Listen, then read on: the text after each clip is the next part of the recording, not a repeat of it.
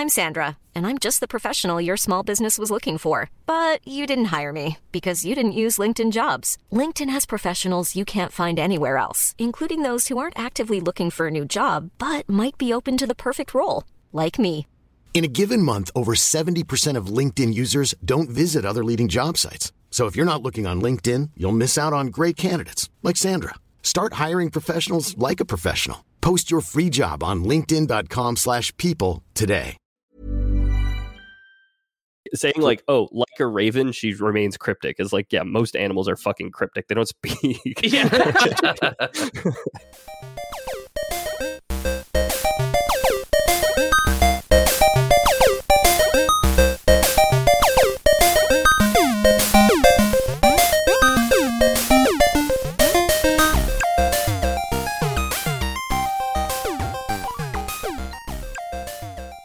Lore Boys here, the internet's number one fake history podcast, here to read you another story of a made-up god in a made-up universe. Today we're going to be covering the Raven Queen from Dungeons & Dragons and in hit CRPG Baldur's Gate 3, I think they're mentioned a little bit.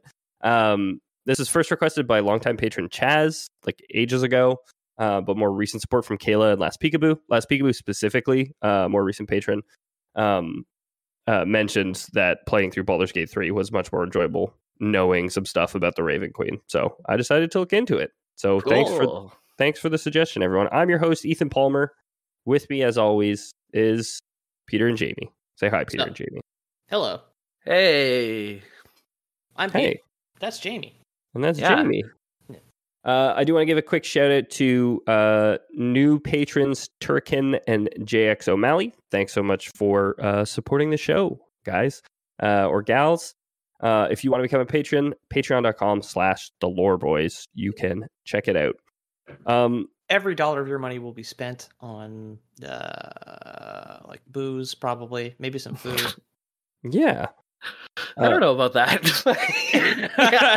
No, it's such a bad incentive to stream more. So yeah, I know. Yeah. I'm gonna buy heroin with it. That's all I'm gonna spend your money on is heroin. It'll probably break up my marriage and my family by supporting us on Patreon. So if that's something that you want to do, yes, you're an asshole, but go do it at Patreon. Yeah, whatever. I put a lot of it into my RRSP, so I don't need to pay taxes on it.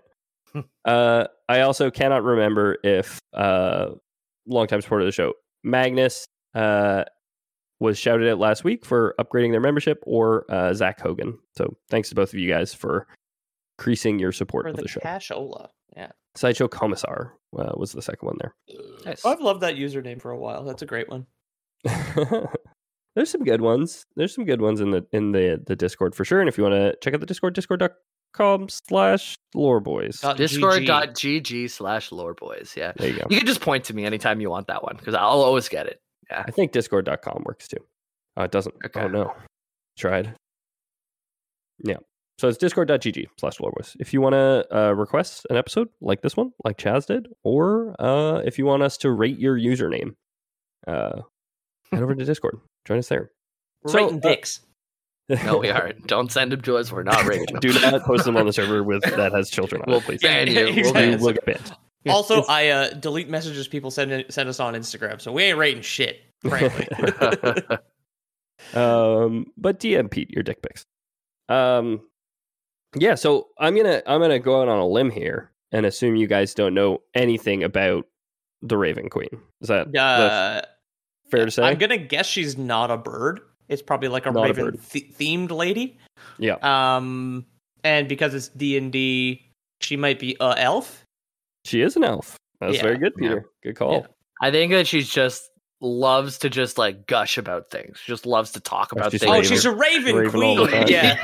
Yeah. See, that's Oh, like fuck. Wait a second. It's a Raven Queen. That would be like a great drag character. So I think he's an elf, and he's glued down his eyebrows, and has like a big crow, like beehive wig on, but made of crow feathers. It's why crow feathers, not raven feathers? That's They're what the same that's what animal. I have to wonder. They're not. They're different animals, Peter. A raven and a crow. I think ravens are crows. They're I think both corvids. they're but both they're corvids, but different like animals. A raven are is, they? huge. So we actually recently out here where I live, we've had ravens recently. That's They're an like, ill. I've been playing a lot of AC Valhalla. It's an ill omen. You need to like rattle some bones or talk to a seer or some shit, dude. That's fucked up. they're like 3 feet tall. Like they're so big. They're it's like massive. A wild turkey. Okay, so ravens, you can tell ravens apart. So ravens typically travel alone or in pairs. Crows typically travel in groups of like 3 or more. So A murder, if you see, right? yeah, if you see more than 2, it's never a raven. Ravens croak. They don't caw. Crows will go like caw caw. Ravens got to go like rrr, rrr, rrr. And you can kind of tell by the spread of their tail feathers. Ravens kind of have this like domed, curved look, and crows' tail feathers are very square. I could use me some crow dome.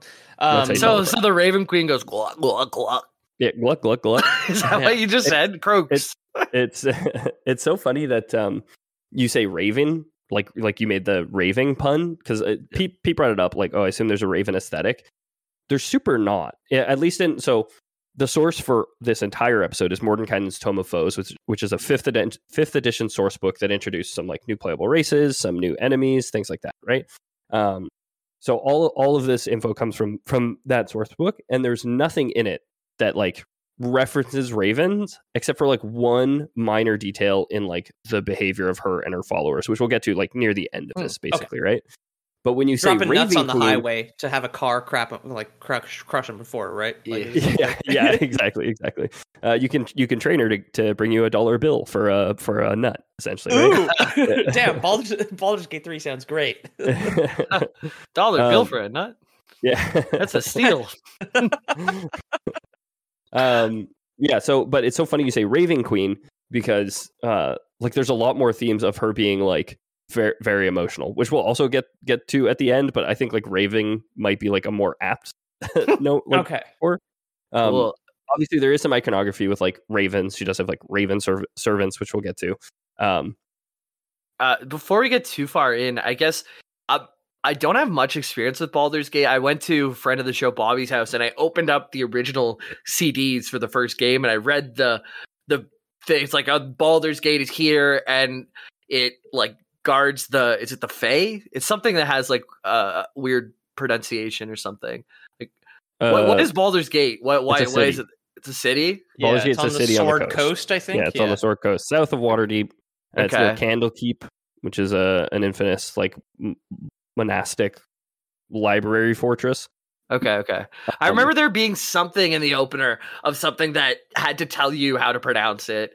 I read this very quickly 6 months ago, so I don't remember exactly. But anyway, I don't remember what you read either, if I'm being perfectly honest. So I thought you might know from the story. It was like something. But anyways. So we're not talking Baldur's Gate. We're talking about the Raven Queen specifically, who's a deity in the D&D published pantheon, right? Like okay. She existed before the original Baldur's Gate games, which came out in the 90s, and before, certainly long before this, Baldur's Gate 3. She does have 2 different origin stories, at least. So there was one, her mortal followers, the Shadar-kai, who we'll also talk about today, have a different origin story in 4th edition, where, again, all our lore is coming from the most recent sources, which is Mordenkainen's Tome of Foes, so it's all 5th edition stuff. So there are some alternate histories. I'm sure there's been, like, alternate origins for the Raven Queen in the past as well, but we're going to talk specifically about the 5th edition stuff. Cool. Okay. So I will start us off with a quote, and this is from High Lady Illustrial Silverhand, as written in Mordenkainen's Tome of Foes. The Raven Queen is trapped by her fascination with the past. She sits in her fortress amidst all the memories of the world, looking at the ones that please her most as though they were glittering jewels. Many great wizards have attempted to understand her motives, but like a raven, she has always remained cryptic, keeping her cache of secrets just out of reach. This is kind of what I was just referencing in like her hoarding of certain things like trinkets and stuff in a very like magpie-esque way is I think the only link to her like being a raven that I can really find. I don't even know if ravens do this. I know you can train crows to do it. I know magpies are notorious for doing it. And they are corvids, so they're part of the same like bird branch, right? Like, I don't think blue jays do this for example. You know what I mean? Like they are corvids. That's true. You could probably train a blue jay to do it, but like I don't know if they just do it naturally, and I don't know if ravens do it naturally. But saying like, oh, like a raven, she remains cryptic is like, yeah, most animals are fucking cryptic. They don't speak. Yeah. But It's just a raven in an actual crypt. Like, well, like also, I was just thinking, it's like, no, my cat is very clear with what she wants. Actually, the least cryptic animal is she wants to make biscuits when she lies on my stomach, and when she's screaming in the kitchen, she wants food. Yeah, fair. Easy peasy. Easy peasy. Cat's not cryptic. Cats are blunt. I'm still getting to know mine, I guess. Sometimes When's she's the last time yelling. you saw a raven make biscuits on your tummy? On your tum. Oh, if I wore a nice sweater outside and I covered myself in dollar bills and seeds, maybe those are crows, Peter. You're always doing it with crows. I think they would make you actual biscuits before making you biscuits in the way a cat would.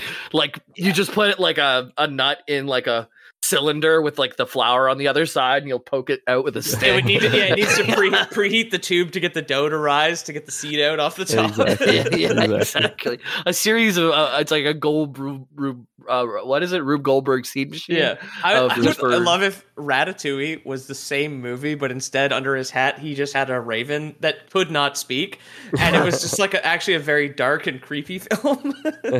That'd be fun for sure. I saw an indie game today where you play as a rat and you just have to run around and collect all these little things, and it looked kind of engaging. Didn't you play like where you were like rats and you had to solve puzzles? Oh, that was an awful game. Yeah. I think Chester bought that for me, and it was just like a really bad Steam game. But that was a Rube Goldberg game. It was like Ugly Rats or something. Yeah, you had to put like a round barrel on its side, and then like a 2x4, and then drop a rat next to a bowling ball so it goes flying over the fence. Fantastic contraption. Bad Rats. Yeah, Bad Rats. Awful game. Don't buy it. So we're surprisingly not talking about Bad Rats, the game lore today.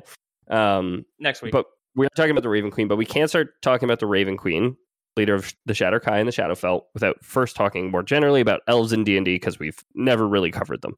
Okay. So the elves in 5th edition are direct descendants from the divine, not the Raven Queen, but the elven god Corellon. So I sent you guys a picture of Corellon in his battle against Gruumsh. We'll get to Gruumsh in a couple paragraphs here. What you need to know is at the dawn of time, Corellon wandered the universe, dancing their way from world to world and plane to plane. They were a shapeshifter and would often take whatever form fit their fancy. Could be a raven, could be a shifting desert, could be a murmuration of starlings, or a laughing river, or a funny smell that also was a color. Like they could just take like any shape, essentially, any shape, form, thought they could manifest as an appearance. This is some hardcore side of a van 80s art. Yeah, it's fantastic 80s art that I did share with you guys. I think this is official artwork, but I'm not positive. A lot of these figures don't have official artwork, except for one who we'll get to it. And also just a few little paragraphs here. What I would imagine, there's too much artwork over. Yeah, what I would imagine is like normally like a nice, beautiful looking ginger person attacking what looks like an orc or something. Yeah.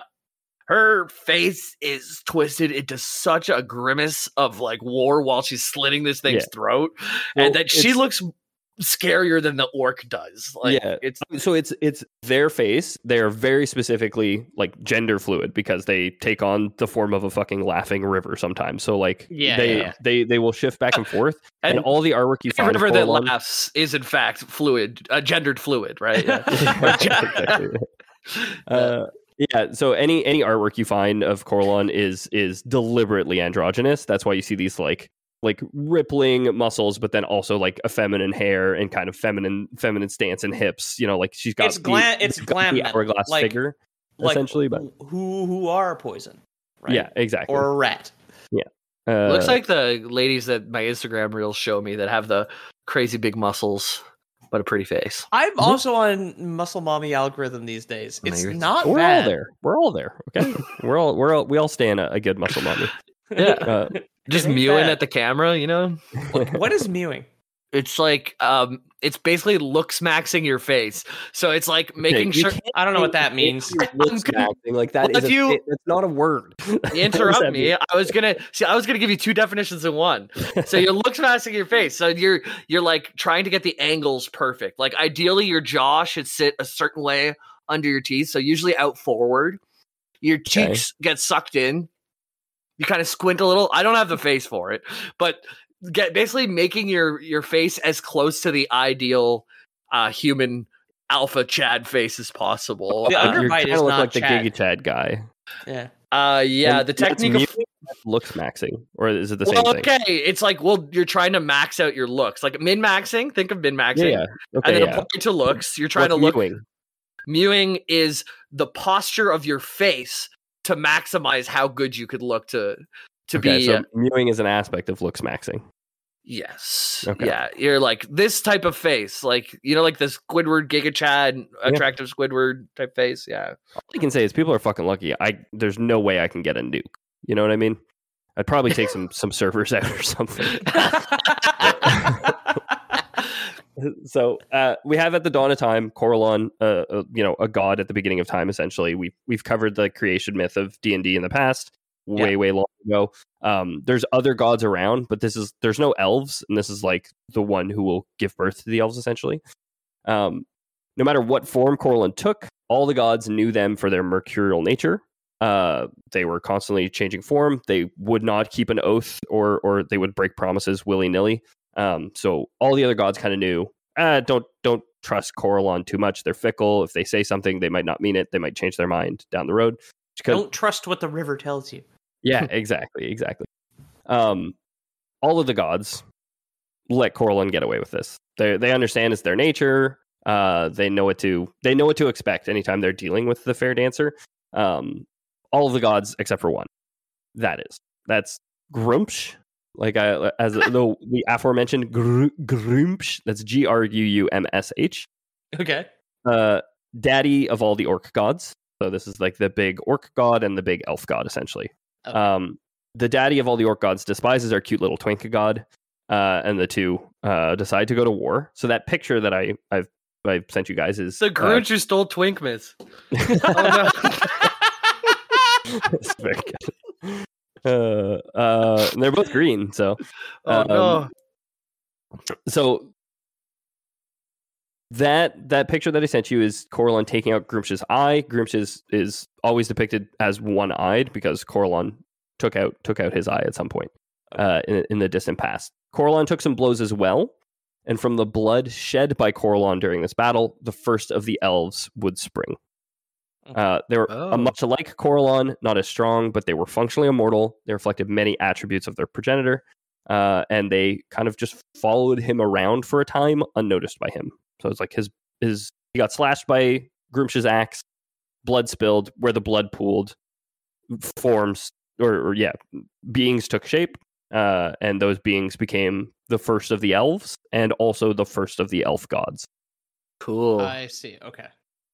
So when Corellon noticed that he had these twinkling remoras trailing in his shadow, he gave them each a name. Not each of them a name. He gave a good portion of them a name, and all the ones that he named became elf gods, and the elf pantheon was born. Okay.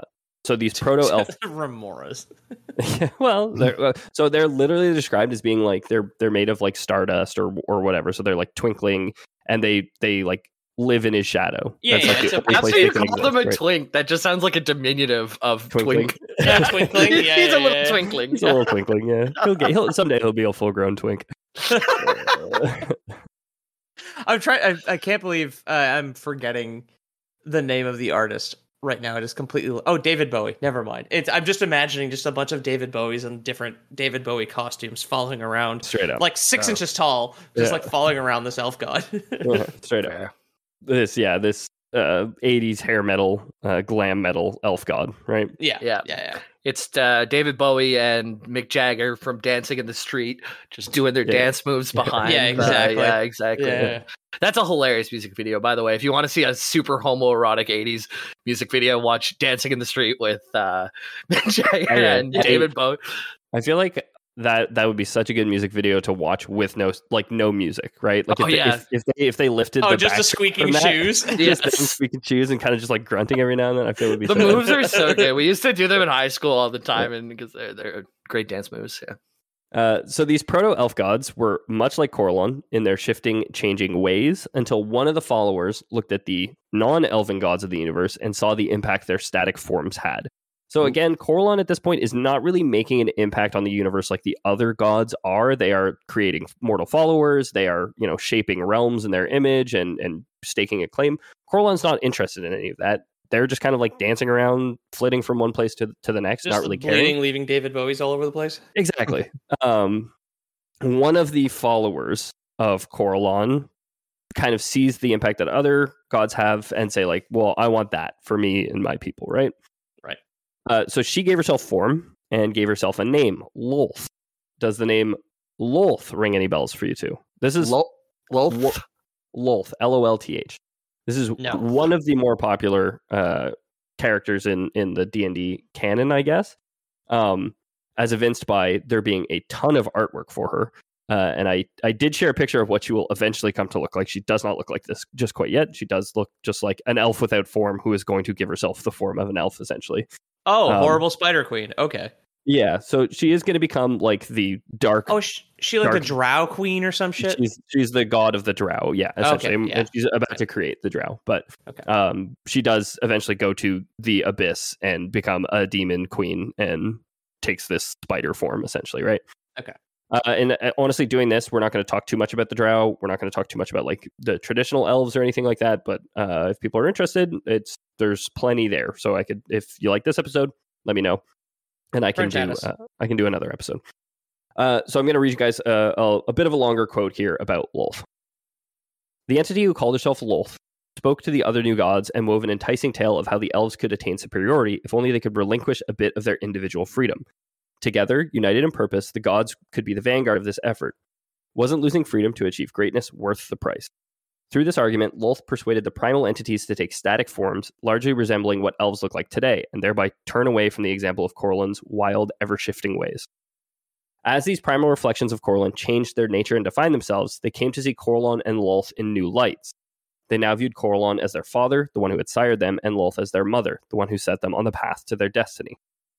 Each of the other primal elves, as children will do, favored one parent or the other. Corellon was revolted by this perceived betrayal and railed against Lolth's intrusion. Some of the primal elves rose to her defense. That's a mouthful. I'm sorry. They argued that no entity who sprang from Corellon, no matter how rebellious, should be attacked. Those who remained advocates of Corellon insisted that their sire also wanted greatness for the elves, and that such greatness could be achieved if all the primal elves followed Corellon's lead. The primal elves gathered in great hosts around Lolth and Corellon as each entity pleaded its case. At a time when Corellon became distracted and lost in thought, Lolth crept up on him and sought to strike a mortal blow. The elves who favored Corellon helped to blunt the attack, but those in Lolth's camp remained aloof and detached, doing nothing to prevent her onslaught. So, essentially what happens is Lolth convinces, as far as I can tell, all the elves, all the elf gods, and their mortal followers to take static forms. It's only Corellon who remains this shifting shape. There might be one or two of the elven gods who remain or retain a shifting shape, but I couldn't find any mention of like an elf sub race that has this like shifting race, like, or the shifting ability feature. Maybe the changelings are like descended from that or something. Would make sense. But so Lolth convinces all of them to take this form. Corellon sees it as a betrayal. Corellon gets mad at Lolth, and Lolth's followers are very much like right-wing political pundits in today's day and age, where they're like, well, you can't hit her, like, we're all sons of Corellon, like none of the children should be struck. And then when she goes to strike him, they all just say nothing. They're like, oh yeah, well that's fine, like she's just doing her thing, you know what I mean? It was right for me, or right for me, but not for you. Well, Spider Queen wants to beat up the river guy. Yeah, I think that's okay.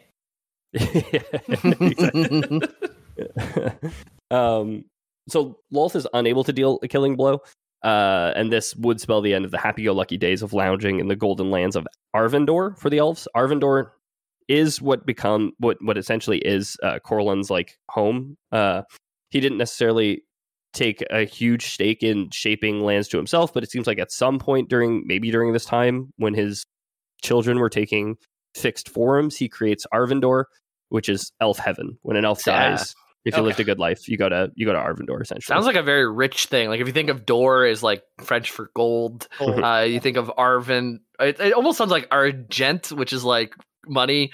I don't know what Arvin would be. The riches of the chipmunks. Arvin and the Chipmunk.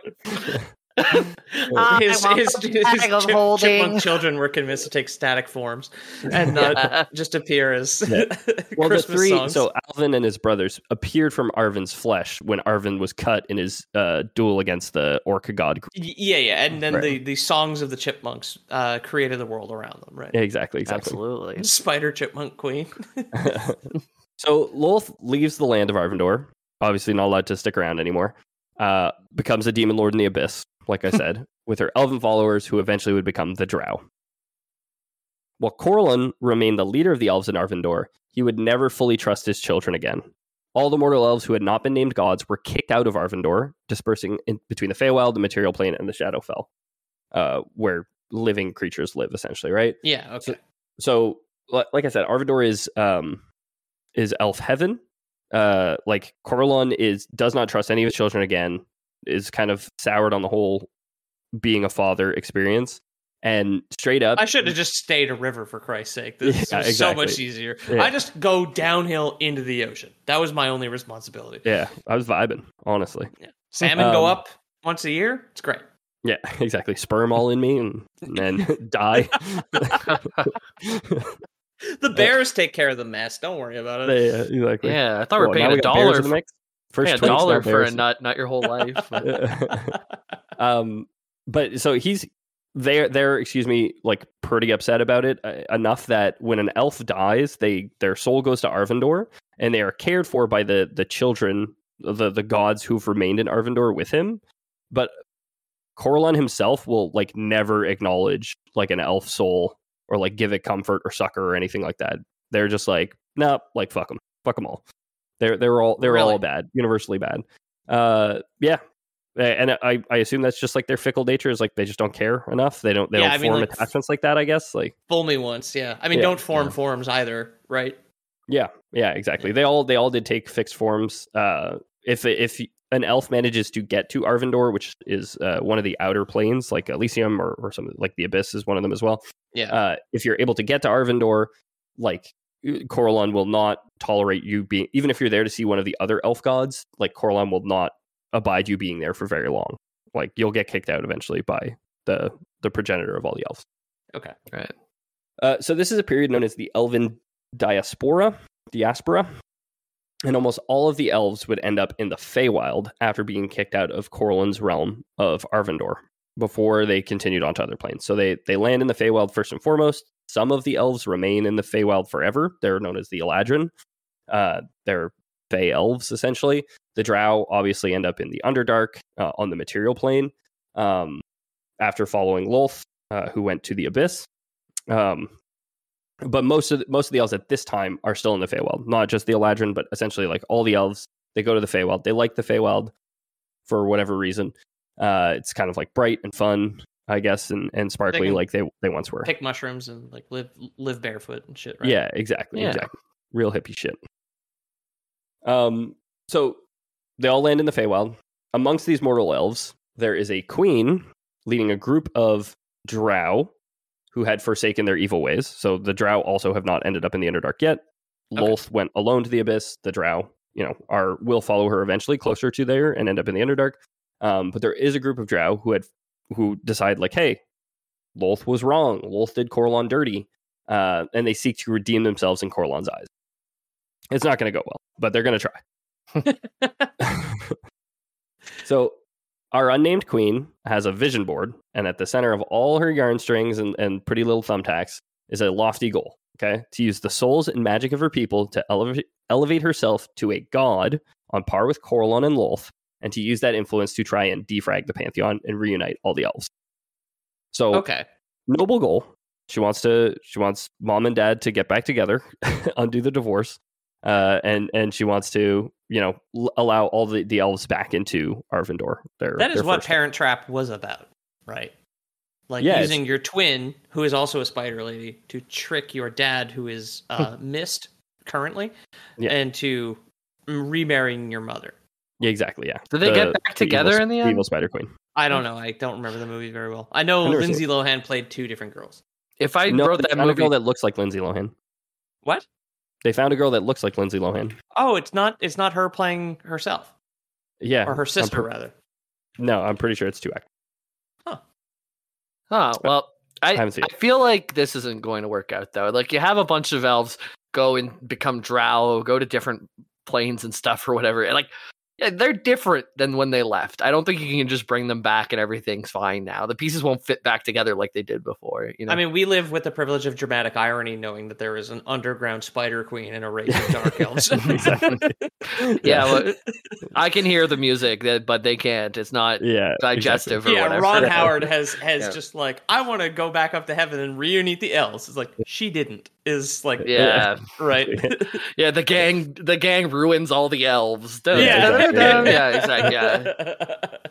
Well, look who comes crawling back, you fucking piece of shit. So I said before, like her and her followers are drow. Like they're not drow in the sense of what we know as drow being these dark elves who follow Lolth and live in the Underdark. It's like they're just of the camp that originally was on Lolth's side and agreed that we should be permanent. Maybe they were like when Lolth went to strike down Corlon, maybe they thought it was worth it, or maybe they were going to try and stop her or something. We don't know that. Okay. But they do disavow the other drow and they're evil, at least in some way. Here's a quote from Mordenkainen, the mage, written in the margin of Mordenkainen's Tome of Foes. So in some of the source books, you'll get these, like, they'll do what look like margin notes as if you're reading, like, it's a book that, like, the Tome of Foes is written by Mordenkainen in it's a diegetic author or whatever. Like it's in fiction that you can meet this guy and he has written something called the Tome of Foes, which catalogs all these things, which you can buy in real life as well. I have heard tales of drow who have forsaken the evil ways of their kind. I give these stories no credit, though Elminster himself swears they have validity. Never trusted drow or the word of an archmage. I include this quote just because it's like, it is right in this section. So I think it is very clear that it seems like Morty is referencing modern drow, and the drow who refuted Lolth's teachings in the end likely become something other than drow, which dramatic irony for me, I know that they will. Dramatic. Yeah. So when Mordenkainen says, like, I give the stories no credit that a drow could forsake their evil ways, like, they weren't really drow at the time. They were all just elves, and these became different than the drow down the line, right? Right. Yeah. Sure. It's funny. I've been thinking about that, about like human history, just playing so much Assassin's Creed, and how I don't like the BC Assassin's Creed games, Origins and Odyssey, because like it's 2,500 years ago. The fact that any of these people act in a single like scene, anything like a modern human, takes me out of it a lot. Yeah. But like it's the tough, AD right? stuff, like hunting Christians as a Viking, is just like, yeah, like I get this much more. Because all this, the Church of England is still around, right? Yeah. Shane Gillis tells that story of going to George Washington's house. It's so fucking good. Yeah. And there's people who are in character there, but they're slaves. And he's like, no, you don't have to do that, please. Yeah. Oh my God. Yeah. Don't do the voice. I'd give anything for you to not do the voice. Yeah, exactly. So fucking bad. So the Queen and her followers do abandon Lolth's really evil ways, but they're pretty morally gray at best. Again, her plan is to siphon the souls of her followers to turn herself into a god so she can... Ostensibly, she says her goal is to make things right and like set the Pantheon back in order, but it's also like, along the way, you're going to become a god. That's like real fucking nice for you, right? Yeah. Everybody gets to become a god. They all become the singular force, right? She takes all the souls, puts it into one. Yeah. Yeah. All the CEO gets richer, thus making me spiritually richer. Yeah, it's the opposite of Christianity, where she's going to eat all their communion wafers that are their bodies. it's trickle down Christianity or something. Trickle up. Yeah. I got some bad news about trickle down economics, Pete. It does trickle up. Oh yeah, well that's of course true. Yeah. No, they get to become a god. Is my body like.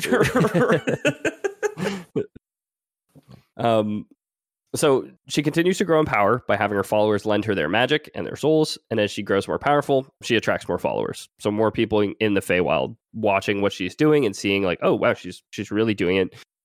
More people are buying in and starting to, joining the cult essentially. Leading a cult is such a good racket, dude. I can't believe that. I've been listening to a lot of Behind the Bastards recently, and it's like, man, the shit that these guys get away with, just unbelievable. Yeah. So these followers freely offer her their souls and magic, and she sets herself up with a nice little feedback loop of, I am eating your souls and your magic to get more powerful, and that is bringing me more of you guys to give me your souls and magic. Right. And it seems like it's working. She seems to be on the path to ascension. This group of followers called themselves the Shadar Kai, who will be the race of elves who do follow the Raven Queen in the future. They hope for their queen's ascension, believing that if she could achieve it, she would be able to reunite all the elves. Again, noble intent. Sounds good, right? When she takes over both creation and time, she will give our souls back, she said. Yeah, exactly. She promised. I wonder what it feels when you're bulking on souls, you know? Do you feel like you don't want to absorb the 10th one that day? Or, oh, yeah. Yeah. Like, 1,000 souls today. I just can't do it. I can't do another soul, I swear to God. I was imagining like cracking elves into a raw elf blender of just like... So I did send you guys 2 pictures of what Shadar Kai look like. Modern Shadar Kai, they don't look like this at the time, but they will eventually come to look kind of like they're essentially shadow elves. They'll become shadow elves. Again, kind of treading that line of morally gray, where they're not dark elves and they're not, elf like normal elves.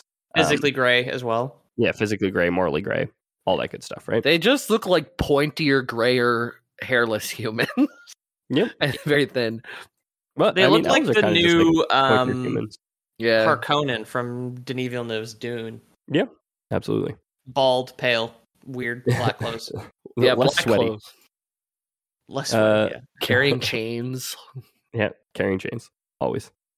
So her plan is simple. Conduct a big old ritual, drain the souls and magic of her followers, and open up a path from the Feywild back to Arvindor. So she's like, we're going. When she gets there... There's only 3 steps to the spell, guys. I'm going to absorb your souls and open a portal to heaven. Yeah, and then talk to Dad. Simple enough. So when she gets there, she says she'll stand before Corellon as a god and bargain to bring Lilith back into the fold, bring everyone back into the fold, big happy family. Parent Trap. It ends the exact same way that Parent Trap ends. Trust me. I haven't seen it, but I'm pretty sure this is how Parent Trap goes. I wonder if they get back together. I don't remember. No, Parent Trap. They must learn the lesson that people can't get back together, or else they're telling all these kids out there with divorced parents that no, your parents will get back together. You just have to keep trying. And Mrs. Doubtfire, they don't get back together. Yeah, Robin Williams poisons Pierce Brosnan at the shrimp restaurant, and then they remain divorced. I remember watching the beginning of Parent Trap with divorced parents and being like, "What? That's the thing you can do? You could you need to just find an actress who looks exactly like you, and then you can you can do the trick. Easy peasy." So, what could go wrong with our little Parent Trap? What could we accidentally trick all our children into thinking that they could get their parents back together just by tricking them? I don't know. I guess we'll find out after the break. Hiring for your small business? If you're not looking for professionals on LinkedIn, you're looking in the wrong place. That's like looking for your car keys in a fish tank. LinkedIn helps you hire professionals you can't find anywhere else, even those who aren't actively searching for a new job but might be open to the perfect role. In a given month, over 70% of LinkedIn users don't even visit other leading job sites. So start looking in the right place. With LinkedIn, you can hire professionals like a professional. Post your free job on linkedin.com/people today. Even when we're on a budget, we still deserve nice things. Quince is a place to scoop up stunning high-end goods for 50 to 80% less than similar brands. They have buttery soft cashmere sweaters starting at $50, luxurious Italian leather bags, and so much more. Plus, Quince only works with factories that use safe, ethical, and responsible manufacturing. Get the high-end goods you'll love without the high price tag with Quince. Go to quince.com/style for free shipping and 365-day returns. Welcome back. The Shadar Kai, you'll recall, are gathered around their nameless queen, lending her their souls and magic while she conducts a ritual to open a passage from the Feywild to Arvindor, the home of the creator of the elves, Corellon. Right? You guys remember that, right? Absolutely. No. So while this might be a noble goal, we did highlight that the Shadar Kai are morally gray at best. While many of the Shadar Kai believe in their queen and in the goal of unifying the elves, there are those among them who see an opportunity for personal gain. So, to your point, Jamie, like you kind of mentioned, like, oh, the elves won't mix even if we get them back in. Like they've been made into different things. We're never going to get the chance to find out because they're never going to make it back to Arvin. Good. Ship's going to sink on the way. Some Shatterkai wizards were capable of hooking the power lines to the Queen's ritual, intent on using the power being given to the Queen to run illegal lotto machines in their bar basement, right? So they're tapped into hydro. They are stealing from the Queen during her ritual, essentially. No telling how it's unstable. Something's draining it. You've got like a bunch of like old fat Shatterkai and like mobility scooters just like pulling like video slots. Yeah, exactly. All hooked up, like plugged into her ass, basically. So the intrusion on the ritual is not noticed for some time. It's not clear how long a ritual like this takes. Like if I was DMing the game, like this ritual takes a year. Like people are just like, there forever.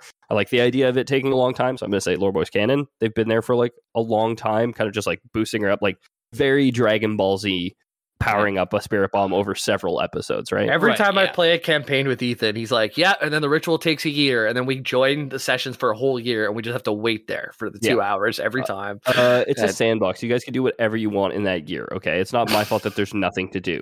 It's like, I go to the nearby inn. There's no inns. Yeah, there's no inns. Dude, you're in the Feywild, okay? There's like the elves just got there, and they immediately got to work on this. Who do you think had time to set up an inn, Jamie? I look around for an object to pick up. Dude, you're in the Feywild. You find a pine cone, dude. Great, good job. God. Way to win D&D, Jamie. All right, I lay down and I chew on the pine cone. Okay, roll me a D20. Yeah. Wait, let me roll 20. I want to see what happens to my pine cone. Okay, let's find out. 1. It shatters into 1,000 pieces and perforates your soft palate. Yeah, you get an infection and die. Roll 1 to 20. Roll a d20. Go. 18. Oh, that's pretty good. It's a very tasty pine cone. Awesome. It's still like clean my teeth seeds on the inside. Yeah, it's not the flaky little seeds on the inside. A squirrel hadn't gotten to it yet. Exactly. Awesome. Okay, cool. I can't wait for next week. Well, next week you need to get utensils to safely eat your pine cone. So we have these wizards who are leeching power from the ritual intended to give the Queen of the Shatterkai more magical ability, to give themselves more magical ability, right? They want to become demigods in their own right. And why not? You see her she has this noble goal, but attached to it is a very selfish goal of becoming a god, and others see it and say like, yeah, she'll still become a god and she'll still reunite all the elves, and we'll also get more power while she's doing it too, right? Yeah, they're literally it is MLM, right? It is a cult. Exactly, it's very, very standard. It's trickle down Christianity. It's multi-level magic, actually. Yes. Yeah. So the intrusion on the ritual is not noticed for some time. Oh, what's her name? Sorry, what's the god's name again? She will become the Raven Queen. She's not the Raven Queen yet. She is just a queen, right? Of the shit. Oh, Lolth, sure. Yeah, it's multi-Lolth marketing. It's still an MLM. So the intrusion on the ritual is not noticed for some time. To be fair, Queen had her hands full, draining souls, and the rest of the Shatterkai had their hands full, having their souls drained. And stealing energy from her. Yeah, well, I mean, the ones doing it probably did notice the intrusion, but right, I'm saying the other ones who would have stopped them from doing it didn't notice. But why didn't those burglars conduct a citizen's arrest on themselves while they were robbing the bank? I don't understand it. The Queen had made it almost all the way back to Arvindor when she realized out in the forest, because you can teach certain birds how to talk. Do you think like the medieval version of a guy wearing a wire was the guy who showed up with a parrot? I mean, I feel like ravens. I feel like you can teach ravens to speak. Yeah, you can. So. You can teach some of them how to talk, I think. All right, at least I've seen it. Like in the second Ace Ventura movie, there's a talking raven, right? That documentary. Yeah, exactly. I wouldn't want your wire like repeating what you're saying as you're saying it, though. Like no, well, that's why you walk in. You have to wear baggy clothes, so the parrot's taped to your chest and no one can see it, right? Just picturing like Iago from Aladdin, just like strapped. Gilbert Godfrey, you gotta let me out of here. Hey. Hey, we're gonna listen in on the conversation, huh? Look, listen, let me take this parrot and strap it to my chest. But it's the parrot saying that the whole time because I heard you say it earlier. Yeah, of course. It's like, well, no, you can't reveal that you've got the parrot. Actually, you cannot tell anybody that you're a federal agent. That's a common misconception. Did your shirt just say that? Yeah. Jafar's way too thin to strap a parrot underneath his robes. It would just stick up right there. Robes, though. I feel like under the skirt part, right? If he had taped Iago to his thigh, like his inner thigh, under the robe, he probably could have hidden the fact he was wearing a wire the whole time. Mm-hmm. Yeah, when those things die, the toucans are their nose. I guess not a parrot, but a toucan. The noses are part of the skeleton, the colorful noses. So their little bird skeletons have that big colorful beak still, and their little tiny hollow bones. Mm-hmm. That's pretty cool. Toucans are neat. Yeah. Well, how about 3? Womp womp. I'm gonna let it linger. I'm not getting back on with the story. All right. I'm comfortable. We can stay here all day. Okay, so she's mid-ritual. She's almost back to Arvindor when she realizes, like, oh, these people are tapping my ritual and stealing my power. Naturally, she's enraged. She decides punishment cannot wait. She lashes out at the thieves, unleashing her wrath on the mid-ritual. Unfortunately, she doesn't really understand her own strength at this point. She's mid-ascension. She's basically a demigod or a god, a full god at this point, who is brand spanking new to the whole business, doesn't realize how much juice she has behind that punch. And when she turns her focus away from the ritual to these usurpers, the force of her now divine rage takes on an essence of its own, twisting the ritual into something entirely new. So she essentially changes the whole ritual into fucking these people up, basically, from teleporting back to Arvindor and all her people like she had wanted to do. Oh no. It's like, yeah. Have you ever had a dream that just turns like on a dime? Yeah. Yeah, it's like yeah. Like, you just reminded me of a dream I had the other night. I don't know if this is a good podcast, but like I was like driving out in the country, like in fields, on like dirt roads and fields, essentially, just like driving through fields, and then realized somebody was following me. Then I was in this like abandoned house, like kind of like a Nuketown house, you know what I mean? Like clearly not lived in, but, like, set up to look like it was lived in. Thanks for putting in Call of Duty terms for us, so we can all imagine it. Okay, exactly. Yeah. Or like the towns that they built in the desert that like Nuketown and from Call of Duty is based on, right? Yeah, of course. It's just like this like mannequin house or whatever, right? Where like I knew in my heart of hearts no one was living there, but then I was like hiding out from these people in this place, and I was like creeping around the house, and it was such a turn from like having so much fun, like just like driving on country roads through some fields to like, oh shit, people are chasing me, I gotta hide in this house. Like, oh my god, dude. No reason for it. Just remind me that dreams. I had a dream one time where I was walking on a nice like naturey trail, and then a lion man was full on chasing me, and I was running from the lion man, and I woke up. Courage. Yeah, he had courage. It was so scary. It was a human with a mane, and he was fucking fast, and he was coming for me, and he got me, and I woke up. But anyways, dreams. What do they mean, man? There's a classic Extra Fabulous comic. He's like a webcomic artist. I embezzled funds to support his Patreon for a while. You guys may remember? Right, that guy. He has a comic which is like there's a guy and he's like nervously looking in his like he's driving his car and he's nervously looking in his like side view mirror, like looking in the mirror or whatever. And there's just like a distant figure of like a person running behind him. And then it says like objects in mirror are closer than they appear. And then it gets closer to the guy and he has a shirt that just says fast guy. It's just your fucking fast lying guy reminds me of that. So the Queen of the Shadar-kai realizes her error after the ritual begins to change, though she doesn't have the knowledge of her own power that she would need to stop it and like turn it back into what it should be, right? If such a thing is even possible, if reversing her rage at this point was even possible, we don't know. The river had pushed over the edge of the cliff and the waterfall is coming, basically. Okay. She tries to tear the magic of the ritual off of herself, seeing too late what was coming. She draws on what remains of the now tattered souls of the Shadar-kai, pulling them to her to try and cut the binds of the magic, now piercing her. They were flung through the plains, landing not in Arvindor in the loving embrace of the being whose blood they were made from, but instead in the Shadowfell. So we've done a whole episode on the Shadowfell. We very creepy stitched up eye guy, like the Yeah. Crossroads dude, right? Exactly. That's when you get to the Shadowfell. That's like the first person you meet. Essentially, we talked very briefly. The Shadowkai are prominent denizens of the Shadowfell. The Raven Queen lives here now, and we didn't talk very much about either of these things. I assume I said at the time, I'll do an episode on the Shadowkai someday. 3 years later, here we are. Huh? Here we are.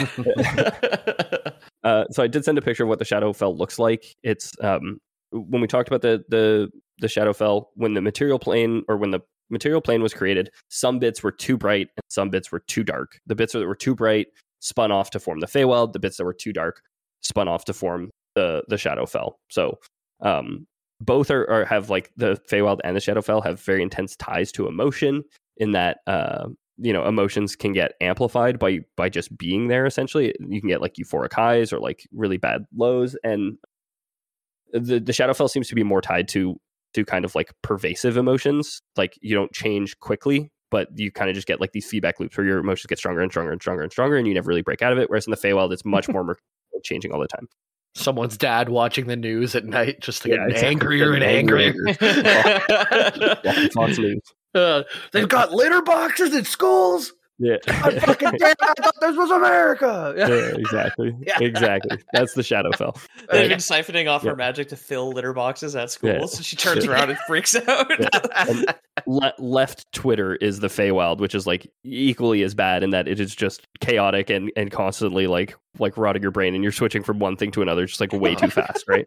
Oh god. I say left Twitter, just Twitter's bad, I guess, but Oh yeah, no, it is. You hit the And nail we'll on the head there. Yeah. and we say Fox News, but CNN fucking sucks too. So Oh, dude, it's on at the gym. They got a hardcore kill 'em all policy these days. It's fucking crazy, dude. Yeah, they're all bad. Yeah. So the queen of our Shadowkai, killed instantly on arrival. Her skin flensed from her bones, her mind shattered by the overwhelming magic flowing through it. From the devastated mind of this queen of the Shadowkai, coupled with the lingering magical energy, the Raven Queen is born. So born from the soul of this queen of the Shadowkai, essentially. Okay, right. I'm sure rough she's end- very stable, being the hastily reassembled parts of a shattered god. Yeah, super not. Yeah. So it's a rough end for our queen for sure, but the wizards who interrupted her ritual don't get off much easier. Here's another quote from Mordenkainen's Tome of Foes. When their ritual failed with catastrophic results, the wizards in the consortium were pulled into the Shadowfell along with the queen and the Shadowkai, but their misfortune didn't end there. Their former queen arose from the center of a maze of ash and let loose a scream of ebon smoke that penetrated the flesh and minds of the wizards, turning their bones black and lacerating their souls. Ugh. The cries of agony merged with her own, and when her scream faded, the wizards had been mutated and warped into these scabrous, vulturous creatures known as Nagpas. Now they wander the plains as wretched monsters, marked forever by the Raven Queen's curse and banished from her presence. So I did send you guys a picture of what a Nagpa looks like. Very similar to the evil creatures in the Dark Crystal? Dark Crystal. I was like, Forgotten Crystal? Lost Crystal? Dark Yeah, Crystal. yeah. They are. They look like what the fuck are they? The Skeksis. They look The like Skeksis, that. exactly. Yeah. They're, battered robes. Hunchback Vulture Man. Hunchback Vulture Man. They can walk for miles without needing to consume any evil because all the evil's in their hump. Yeah, exactly. Yeah. Yeah. So the Shadowkai, having landed on the plane of shadow, did their best to get their bearings while their queen turned people into birds and screamed a bunch. They watched as their queen banished the newly created Nagpas and struggled with the grief of all that had happened. In trying to restore her followers to their place at their god's side, she had seen her kingdom destroyed, she had been betrayed, and she had failed at attaining true divinity. Again, the Raven Queen does rise from the soul of the queen of the Shadowkai, and seems to be like there is a fragment of the Shadowkai, or of the Shadowkai queen, that is present within the Raven Queen, I believe, but it's not just her. Like, it's not just her soul that forms this. So it's kind of like the Raven Queen has this one core memory which defines kind of her creation, which is like the memory of being betrayed, failing at divinity because she died and her soul was destroyed, and then something else moves into the place to take over and become the Raven Queen. So it's like, she failed, reassembled wrong in some capacity, right? Exactly. With like, they do borrow like other pieces, and we'll get into it a little bit, but like there's pieces of the Shadowfell itself which are part of the Raven Queen in the restructuring of her, essentially. And they put her back together. Like, where do they put this colorful beak? I was just toss it away. Must have been an extra. It's toucan bones. Like Yeah. throw it with the other toucan bones. Come on. All the Shadowkai coming to give her gifts. They all brought the same gift, which is just more toucan bones. What's a toucan skeletons? Oh, a toucan skeleton. Thank you. Oh wow, I've never seen this before. So she wallows in sorrow, and all the while the lingering magics of the ritual continue to tear at her, to break her and remake her 1,000 times over. The Raven Queen was broken down to something made entirely of symbols, shredding her physical form completely. This seems to be where the ravens like take the most place, is that sometimes she just appears as like a flock of ravens, I guess, because she is just symbols. She doesn't have like a physical body anymore. Like a hi-hat and then a bunch of ravens. Exactly, yeah. They're That's breaking and Prince reassembling her. Raven. Breaking her and reassembling her. It's like when you have to make pasta from scratch and you have to keep folding the dough over it, rip it apart, over it. And you got to form enough gluten to get a raven Exactly, board. got that gluten in Yeah. there. Now that's some digestive Pure music. Nihon noodles, folded 1,000 times. So to try and hold on to any sense of self, she pulls from the land around her, using what remains of her power to pull in pieces of the Shadowfell, becoming entwined with this plane of melancholy. Like there's no other ways to describe it. Like this is a sad, sorrow-filled place. That's my She's kind full of- name from now on. Melancholy. She's so spunky, though. She's kind of accidentally turned herself. I forgot the David Bowie god, who is also kind of like a formless, ethereal thing who appears as like a river or whatever. She's taken. She still got there, but went in the wrong direction, right? Yeah, she took 3 left turns. Yeah, it didn't even occur to me at all, but you're totally right. She does like loop back in on what like Corlin's original vision for for their children was, right? On the subject of Fox and CNN, she's very much just horseshoed herself back to exactly the exact same horrible place. So in doing so and pulling the Shadowfell into herself, she does manage to cement herself as divine, as a god, but at immense personal cost for the fragmented mortal soul of the Elven Queen who once was. Right. What remains, if anything, of that soul is like echo, essentially. Again, like there's some hints of it, but it's really not there. She's really not the same person. Okay. While over centuries, the thoughts, feelings, and memories of the Shadowfell itself have coalesced into the deity known as the Raven Queen. So it's kind of just like the sentience of the plane. The memory of like things that have happened here is the Raven Queen. Cool. Okay, cool. I have another quote for you guys. Since achieving divinity, the Raven Queen has filled her realm with shadows and memories, obsessively collecting such essences from remnants of dead gods and mortals that were strewn throughout the Shadowfell. From these metaphysical fragments, she formed her new home, a twisted castle that the Shadowkai called the Fortress of Memories.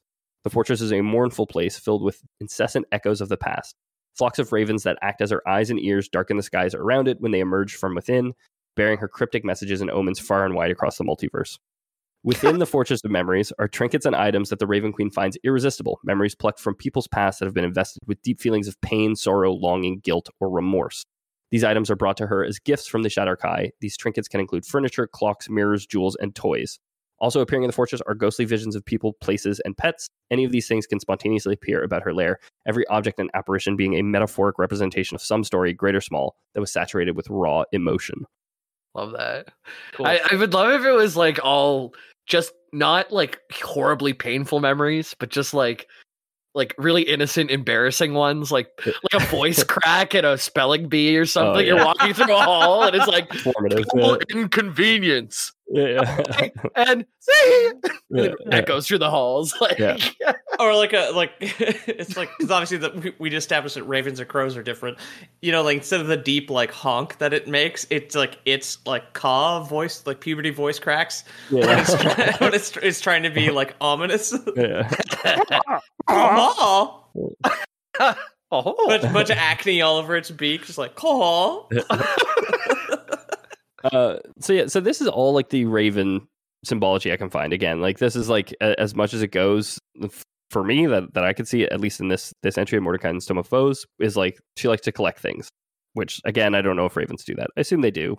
They're corvids, so they probably do on some level at least. Magpies do. It's kind of like conflating the behavior of like the entire species or that branch of the bird tree, right? And ravens will at least gift us like little shiny things they find. So I'd imagine they value them themselves, right? Yeah, exactly. So they're incredibly intelligent. I know that. So they do like organize and like scheme and like learn and use tools. I think they're the only birds who use tools. I can be completely wrong about that. Somebody, I can try and pull. I know up that ravens clip. do. I think. Yeah, I know corvids can. I think corvids can use tools. There's a video that I have of a local dog park that I go to, and no joke, there was 50 ravens there. Or I'm not sure if it was ravens or crows. Crows are in crows. pack. Ravens crows are huge, yeah, and they don't typically travel in big groups. There was like 50 of them there, and I was like, why are there so many fucking crows here?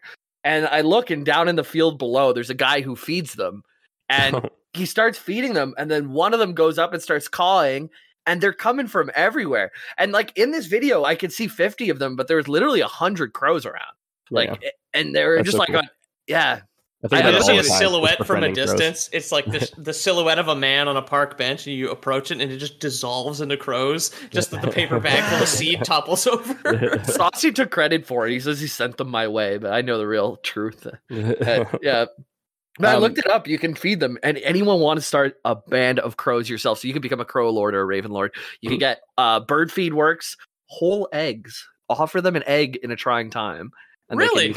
Yeah. Is it like a boiled egg? Like, do I have to peel it, or? I think you could just give it. I think you can give it fresh. Yeah, they probably boiled like 10 today. I have a turkey egg that my aunt gave me. That's just fucking huge. I haven't boiled it yet. Oh, wow. Maybe I'll give that to a crow. Yeah, why not? Give your local crow an egg. Give a crow an egg. Give back. Yeah, they'll bring you some presents and embarrassing memories.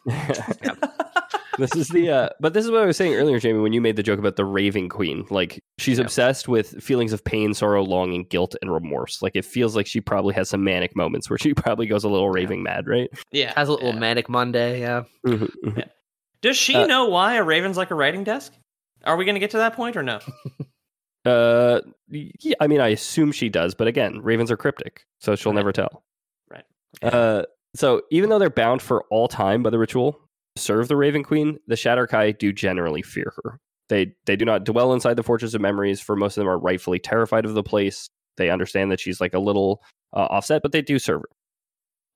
All of the Shadar-kai appear old and withered when they're in the Shadowfell. The ritual draining their souls has left them permanently stripped of the traditional beauty standards enjoyed by other elves. So all other elves, like, elves don't age. When an elf gets to the end of their life in 5th edition, elves also don't sleep. They enter a trance every night for like 4 hours. When an elf is nearing the end of its life, during their trance, they'll get like crescent moon shapes in their eyes, and that's how they know they're going to die soon. They never age like in any way. They never get older at all. But the Shadar-kai all look permanently older when they're in the Shadowfell, because you see what the ritual that the queen had undertaken cost their souls. Essentially, it's got to be a waning moon, eh? Waning, not waxing. Yeah, you don't want to get wax in your eye. No, you get waxing moon at a spa. Well, waning is like the moon fading away, right? So that's when they would fade away, I guess. Exactly. Yeah. So ashamed of not being true pretty boys, they often wear masks of metal or wood, and these are almost always melancholic in their design, so they're leaning into the Shadowfell aesthetic. The Shadar-kai don't go full emo for no reason.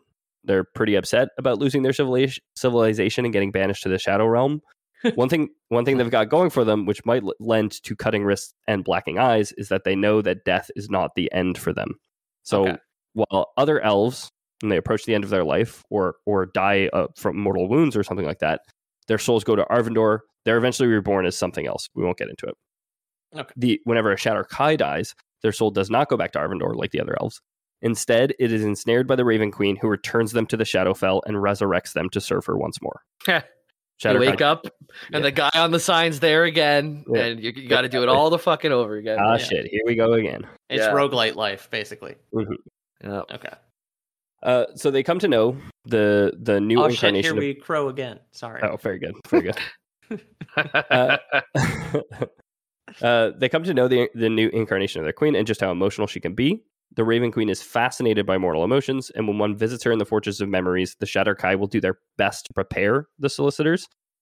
So they kind of serve as like stewards to her, and like if you wanted to visit the Raven Queen, you would like go through the Shadar-kai and deal with them, and they would be like, oh yeah, she gets a little emotional, probably gonna like root around in your head and find your deepest, darkest memories and kind of bring them to the forefront of your consciousness when you're in with her, you know? Oh, So they're not evil, right? It's just goth dimension. It's like kind of sad. Exactly. Okay. I don't think evil. Probably can be an argument made, but I think there's an alignment chart in D&D. Where do they go? I don't think playable races get alignments anymore. But okay. There's definitely some neutral. There's definitely some monsters that are Shadar-kai. So maybe she is lawful neutral, apparently. Lawful neutral. The Raven Queen is, I think, for sure. Yeah. Again, like soulmonger. So yeah, typically neutral evil. So they range neutral evil probably, right? So right. They're definitely not good, I think is fair to say, but they live in a hard place. So I think maybe some of it is forgiven for that. Yeah, I mean, like showing up to a house and having someone root through your head like it's a file cabinet, just to bring out your strongest emotions sounds like quite a trip. Like maybe if you needed to deal with them, it'd be good at bringing them to the forefront. I wonder if she brings the strongest like happy moments or the strongest like nostalgic moments, or only is it just pain, suffering, embarrassment, all that stuff. It's definitely like an ayahuasca retreat for like rich white people, basically. Yeah. Going to the Shadowfell, you get to talk to this whirring torrent of birds and throw up on the floor. Exactly. Yeah. Shit your pants. So the Shadar-kai warn visitors of how powerful emotion is in the Shadowfell and in the presence of the sovereign who is entwined with it. That'd be a cool t-shirt. Sorry. What? I shit myself in Shadowfell. I mean, we got a I'll put it with Skidry Little Fuck Freak. That one's in the pipeline. I went to the Shadowfell and all I got was shit in my pants. I cried and shit and farted. So sorrow in particular is a powerful emotion to the Raven Queen, as one that reminds her of the string of failures that heralded her creation. Okay. The Raven Queen is known to give adventurers who visit her a test, one made from their own psyche. So here's another quote for you guys. Because the Raven Queen has godlike power, she can put an adventuring party inside a demi-plane that is created from the psyche of one of the characters. On entering the Fortress of Memories or encountering the Raven Queen, a character can find themselves transported to a strange fairy tale world pulled from their experiences, filled with metaphors, parables, and allegories, all of which challenge that character's frailties, fears, and desires. They're going to throw us into Lion Man world, dude. Exactly. You guys are going to meet them. You're going to go to your dreams, dude. We're all going to Lion Man world. I love that Half-Life level. We don't go to Lion Man world.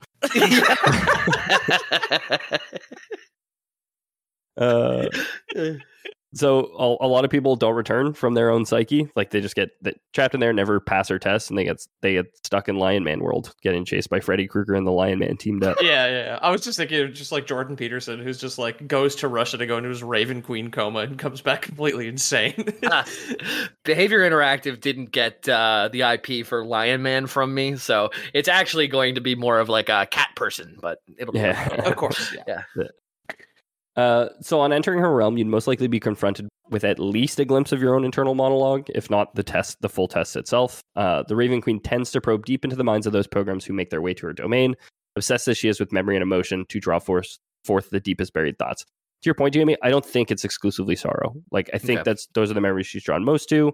I think anything powerful enough, she would probably check it out at the very least, right? Yeah. Love, sadness, fear, horniness. Running from the Lion Man. running from the Lion Man. On Maslow's hierarchy of needs, it's at the bottom. Yeah. Before you can love, you have to escape the Lion Man. Which is why I'm still single. I haven't escaped that yet. He's there. He's there just in your peripheral vision. Yeah. I befriended the Lion Man. That's how I found love. That's how you got married. Yeah. So most people don't understand. I mean, nobody really understands why she's like this.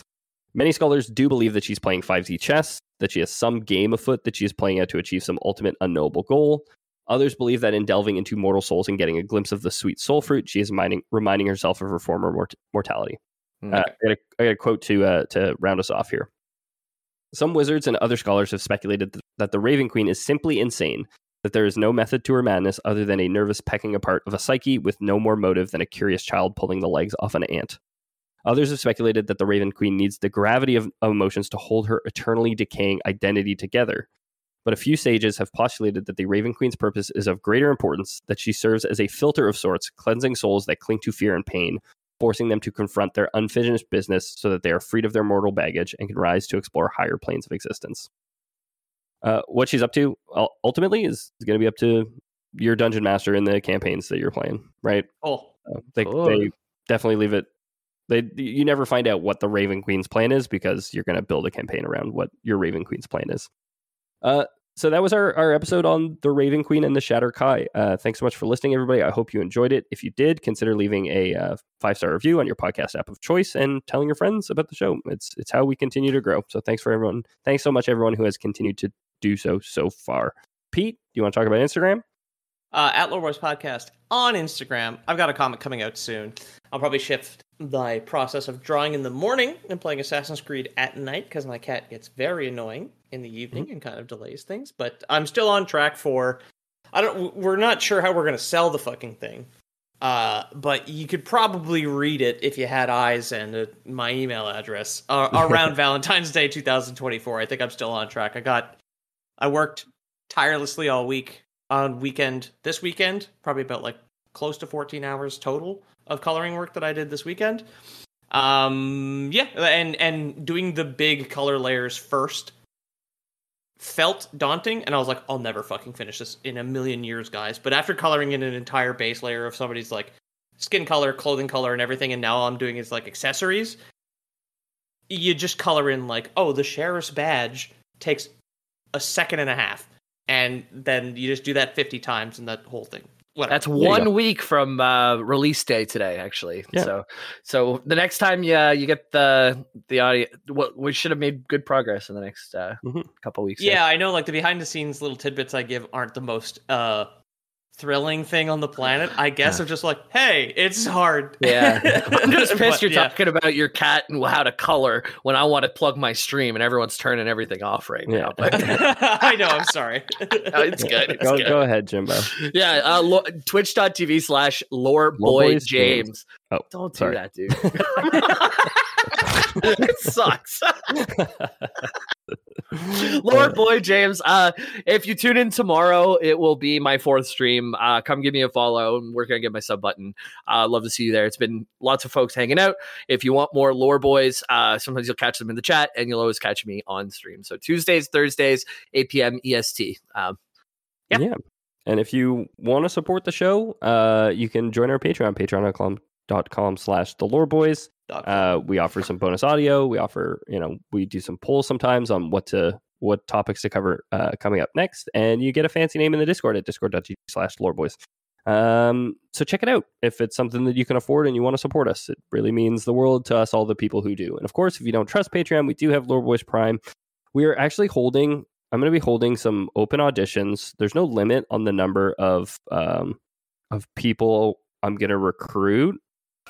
I need you to send me a picture of you wearing a mane and a video of how fast you can run. Oh no! And I'm just planning a little surprise for some of the other boys on this podcast, or maybe one of the other boys on this podcast. Okay, sounds like a video of you doing a beep test in a lion costume, and then we'll talk. Yeah, exactly. It's not like I gotta start working on my cardio Monday, Wednesday, Friday. If I'm streaming on Tuesday, Thursday. The lion man's coming. The lion man coming. And I think that would constitute a Lore Boys. Being chased by lion man. Lore Boys being chased by lion man. What the fuck, Ethan? He did it again.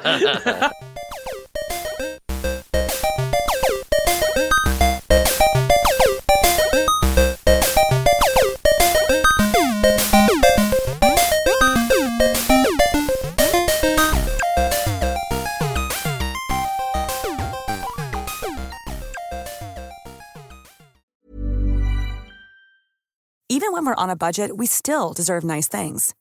Quince is a place to scoop up stunning high-end goods for 50 to 80% less than similar brands. They have buttery soft cashmere sweaters starting at $50, luxurious Italian leather bags, and so much more. Plus, Quince only works with factories that use safe, ethical, and responsible manufacturing. Get the high-end goods you'll love without the high price tag with Quince. Go to quince.com/style for free shipping and 365-day returns.